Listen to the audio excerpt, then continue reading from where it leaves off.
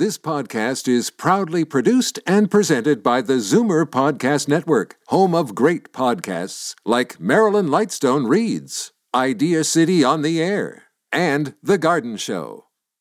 The most memorable interviews and listener calls from the week that was on Fight Back with Libby Znaimer. Welcome to the best of Fight Back with Jane Brown. Good afternoon. Welcome to the Saturday edition of the Best of Fight Back from the week that was. We started the week with the Zoomer Squad and a conversation about what should be done to address the healthcare crisis in Canada. It was prompted by Prime Minister Justin Trudeau's healthcare funding summit this past Tuesday with provincial premiers and territorial leaders. In the end, the Prime Minister offered a $17 billion top-up to the Canada Health transfer payments, along with an additional $25 billion for individual deals with the provinces and territories. The day before the Ottawa meeting, while filling in for Libby, I was joined by Bill Van Gorder, Chief Operating and Policy Officer for CARP, David Kravitz, Chief Membership Officer at CARP and Vice President here at Zoomer Media, and Peter Muggeridge, Senior Editor at Zoomer Magazine. I asked Peter first, what do we want to see come out of this meeting? Over the last few years, the cracks in the system have become so evident. ER closures and lack of doctors and nursing shortages, and just the list goes on and on and on.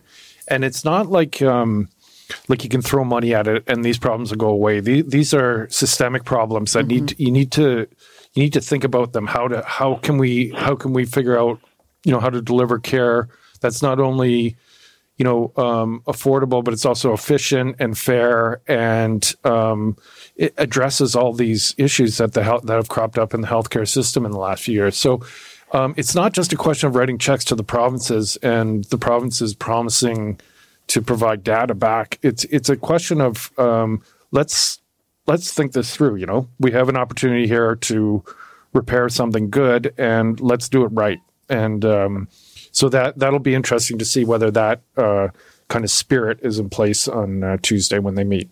David, what are you expecting? What would you like to see?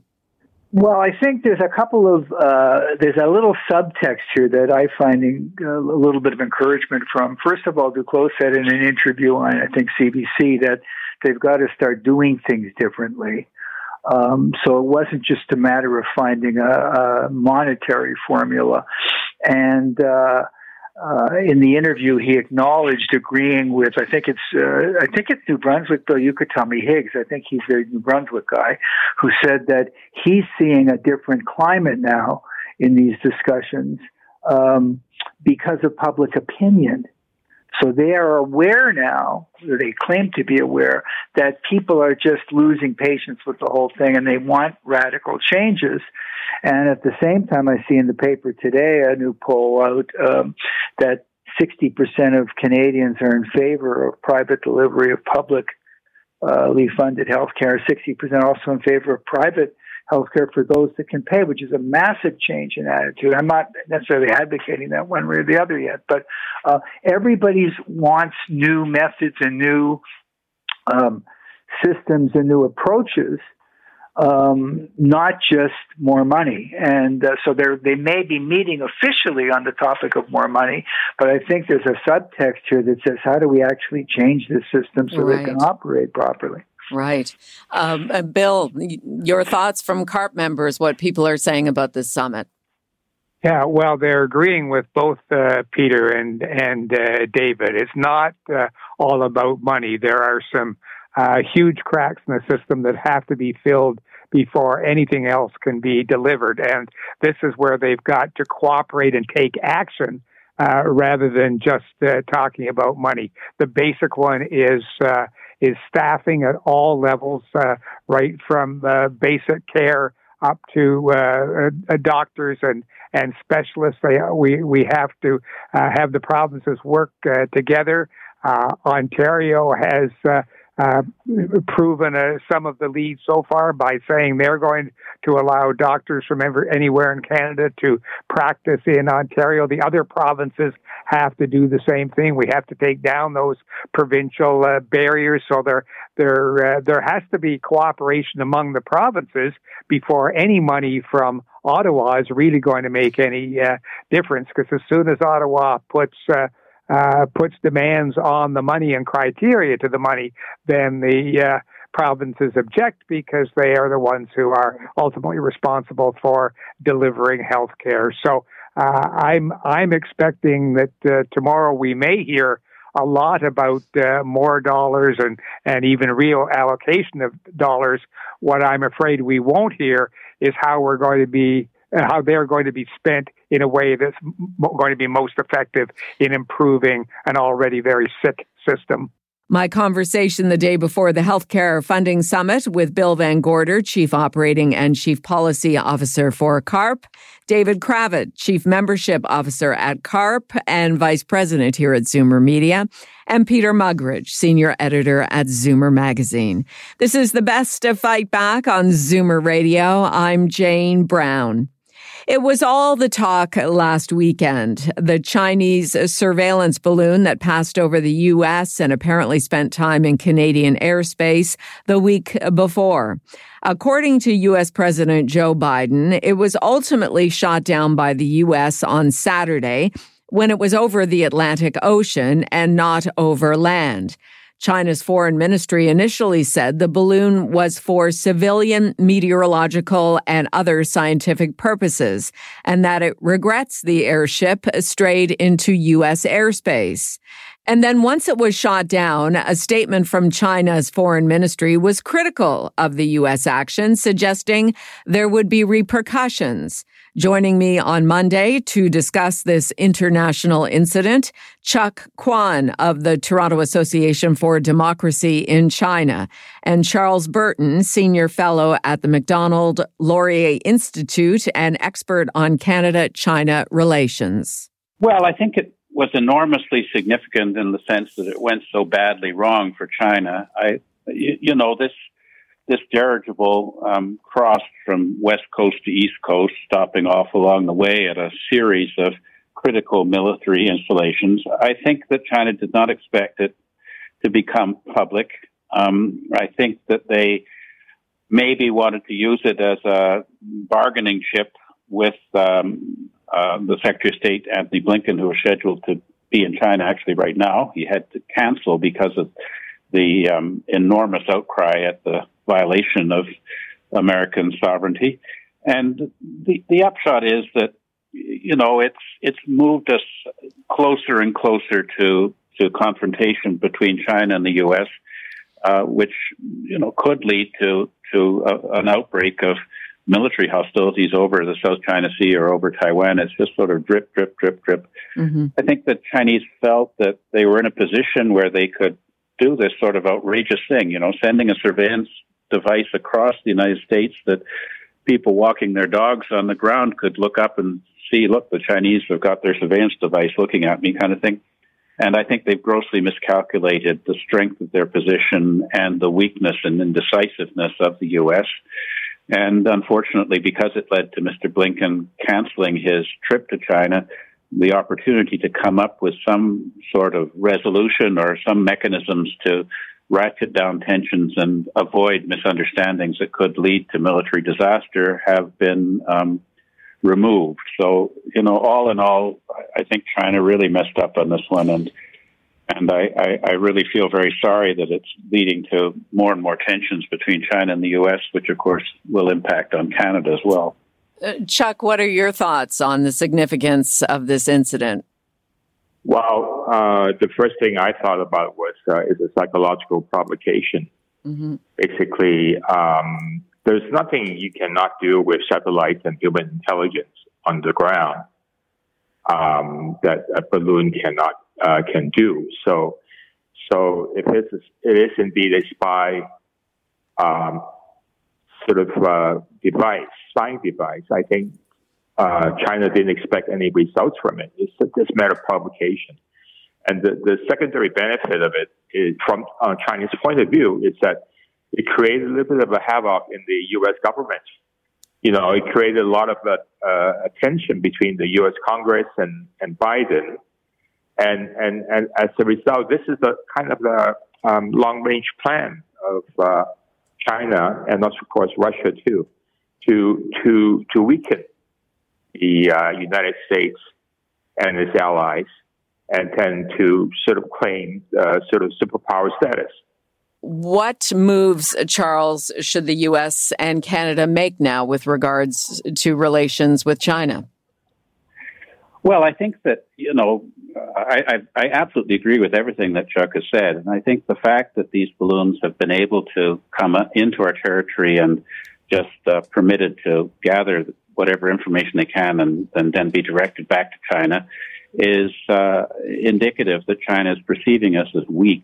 So I think that we have no choice but to engage in some retaliatory action to make it clear to China that this is unacceptable and they have to stop infringing on our sovereignty in such a blatant and audacious way. And I think that this will probably be reflected in more military activity to enforce the international waters of the South China Sea and other, maybe some military sanctions against whoever we identify as being responsible for sending that balloon into North America.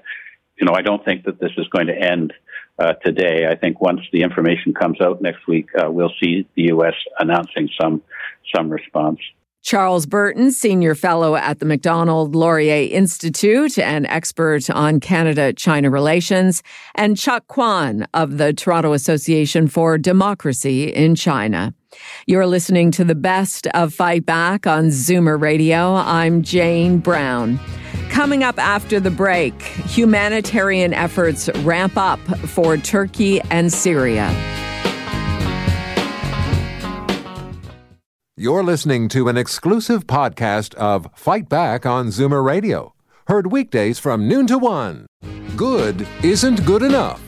Make way for the best of Fight Back with Jane Brown on Zoomer Radio. Welcome back. It is the most deadly seismic event in the world in more than 10 years.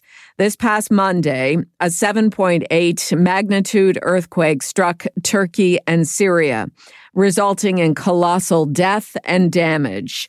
Within a day, Turkey's president declared a state of emergency in 10 of his country's cities, with some 25,000 emergency personnel at work on the ground, a number which quickly grew.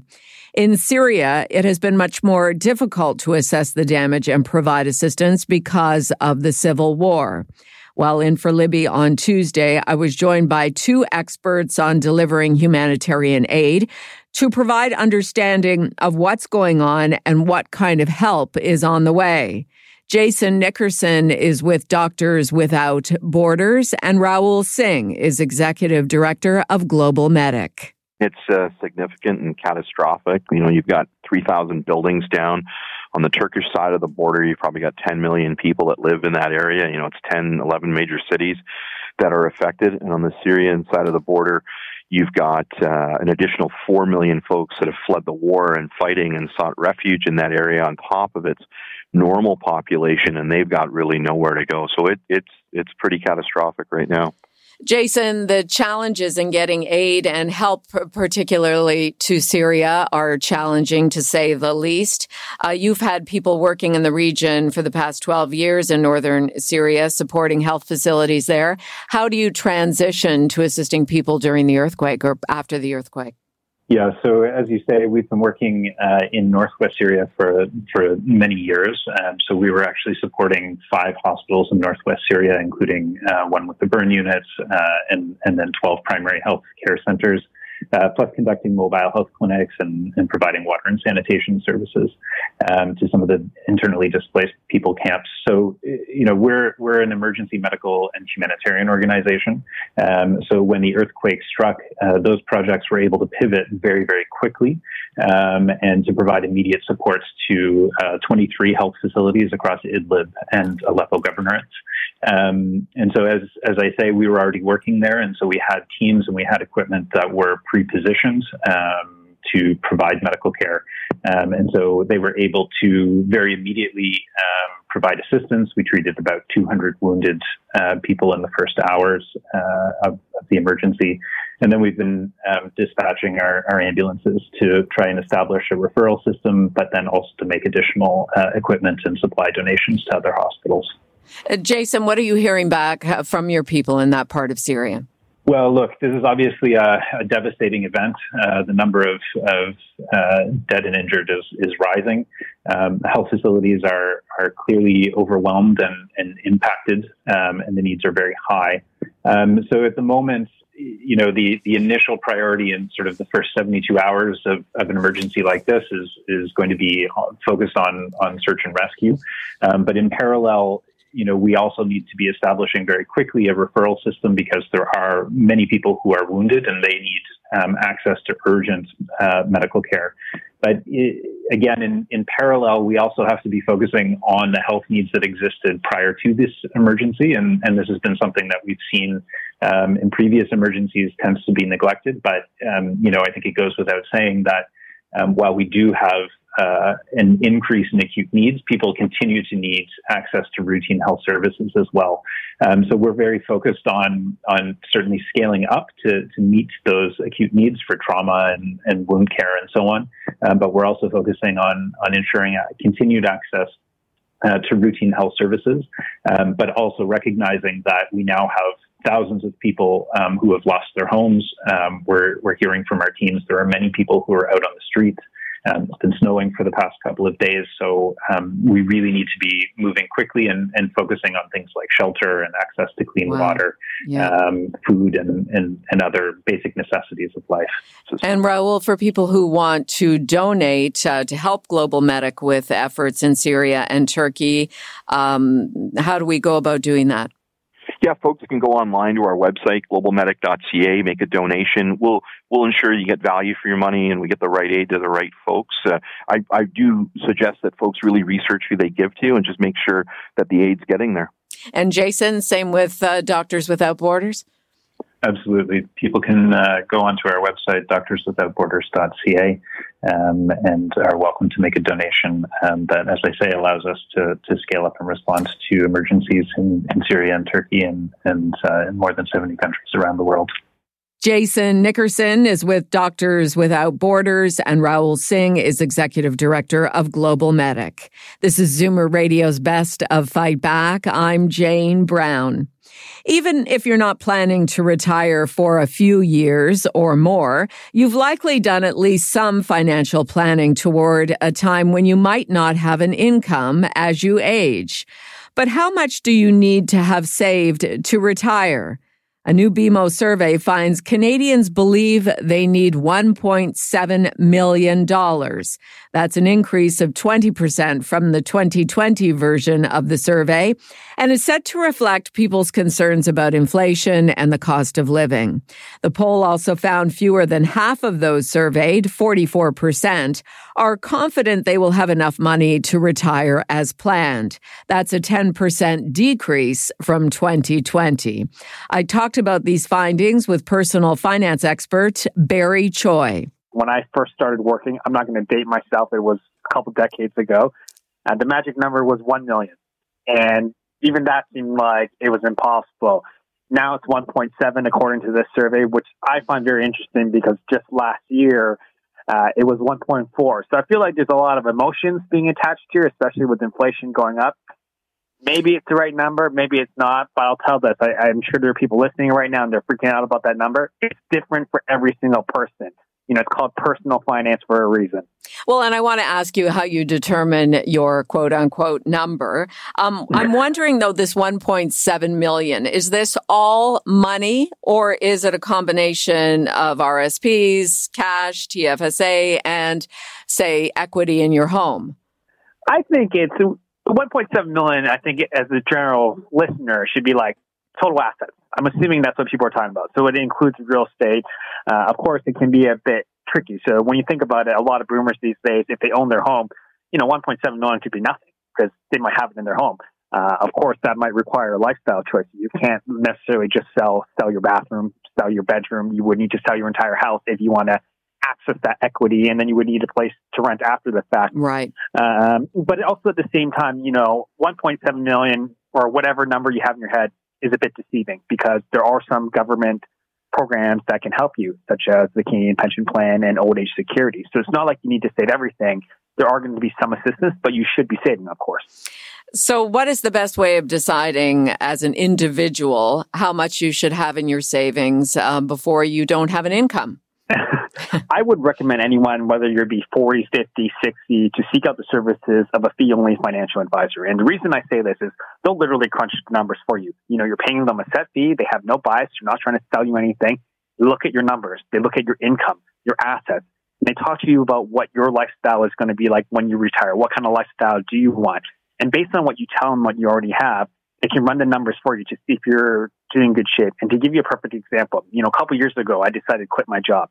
And before I did that, I wasn't sure, because I was very worried about my retirement. It's like, if I leave my full-time job, my pension, my income, will I be able to make enough money as a freelancer? So when I hired a fee-only financial advisor, he ran the numbers and he told me, it's like, listen, Barry, this is all you actually need to make. And it was literally half of what I had expected.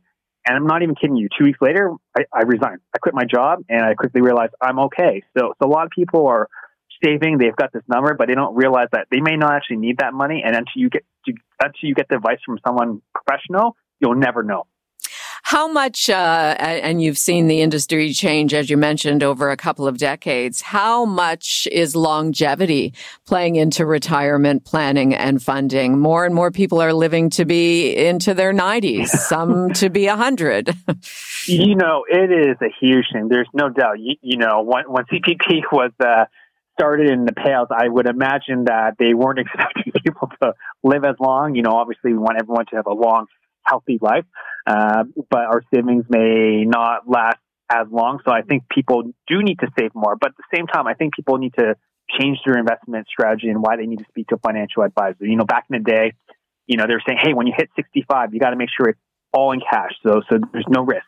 But, you hit 65 now, you might have 2 or 3 decades left to live. So you're going to still invest is what I'm saying. So you still have time for your money to grow, but you need to be smart about it. And that's why you need to work with a professional, or at least have an understanding of your finances to make sure you have enough money to last you. So when somebody comes to see you and wants to talk about how much income they need for retirement, what are the questions that you ask them, Barry? Well, I'm not a financial advisor, but, as general advice, I tell them, think about what kind of lifestyle do you want? Are you thinking about moving somewhere else? Do you want to stay in your home? Are you going to downsize? Do you plan on traveling more? And once you've thought about that, then you can really go to a professional and get their opinion. Personal finance expert Barry Choi. I'm Jane Brown, and this is Zoomer Radio's Best of Fight Back. Still to come, what you had to say about the week that was, and the Fight Back Knockout Call of the Week. You're listening to an exclusive podcast of Fight Back on Zoomer Radio. Heard weekdays from noon to 1. Zoomer Radio, pulling no punches with the best of Fight Back with Jane Brown. Fight Back with Libby Znaimer has the most informed guests on the week's hot topics, and we also rely on you for your valued opinions. Here are some of this week's best calls. Sita in Mississauga phoned in on the day before the healthcare funding summit in Ottawa. Our healthcare system was once the envy of the world. Our healthcare system, long-term care, are still operating in a dinosaur age. We need to update, keep up with new technology and new ideas. We want to see transparency, how the money is being spent. We don't want more people on the sunshine list unless we don't need more supervisors. We need workers. Pat in Toronto also called about healthcare spending. One of the worst problems is we've got this political system where you're a member of a political party. As we all know, in Ontario, all the decisions are made in Doug Ford's office, and in the federal government, all the decisions are made in Justin's office. It is difficult to do this with politicians trying to understand how to run these. And now, Fight Back's Knockout Call of the Week. There were a lot of great calls this week, but the winner of the Fight Back Knockout Call of the Week is Cindy in Toronto, who phoned about unusually high natural gas bills. In August, my elderly mother, who's 86, received an Enbridge bill, and it was $450. Wow. So I was shocked. I called Enbridge, and the lady that I spoke with at customer service, she seemed to be very frustrated and kept on telling me that prices have increased. This is, to be expected. I said, listen, lady, this is August. This is like October. My mother she didn't even have the heat on, never mind this bill. So she said that, she would look into it. No, we need to look into it now. So we talked about it, and finally I said to her, could there be a problem with the meter? I want the meter changed. This is impossible. So she said, she asked me to read the meter, and yes, they had estimated something that was like 4720, and they estimated like 4750, and that came out to a $450 bill in October. That does it for today's Best of Fight Back on Zoomer Radio. If you'd like to qualify for the Fight Back Knockout Call of the Week, phone us noon to 1 weekdays. Or if you have a comment, email us at fightback@zoomer.ca. Follow us on Twitter at FightbackLibby, and call our Fight Back voicemail anytime at 416-367-9636. I'm Jane Brown. Join me again at the same time tomorrow when we'll round up the rest of the Best of Fight Back. The Best of Fight Back is produced by Jane Brown, Justin Eacock, and Zeev Hadi, with technical production by Kelly Robotham. Executive producer, Moses Znaimer. This podcast is proudly produced and presented by the Zoomer Podcast Network, home of great podcasts like Marilyn Lightstone Reads, Idea City on the Air, and The Garden Show.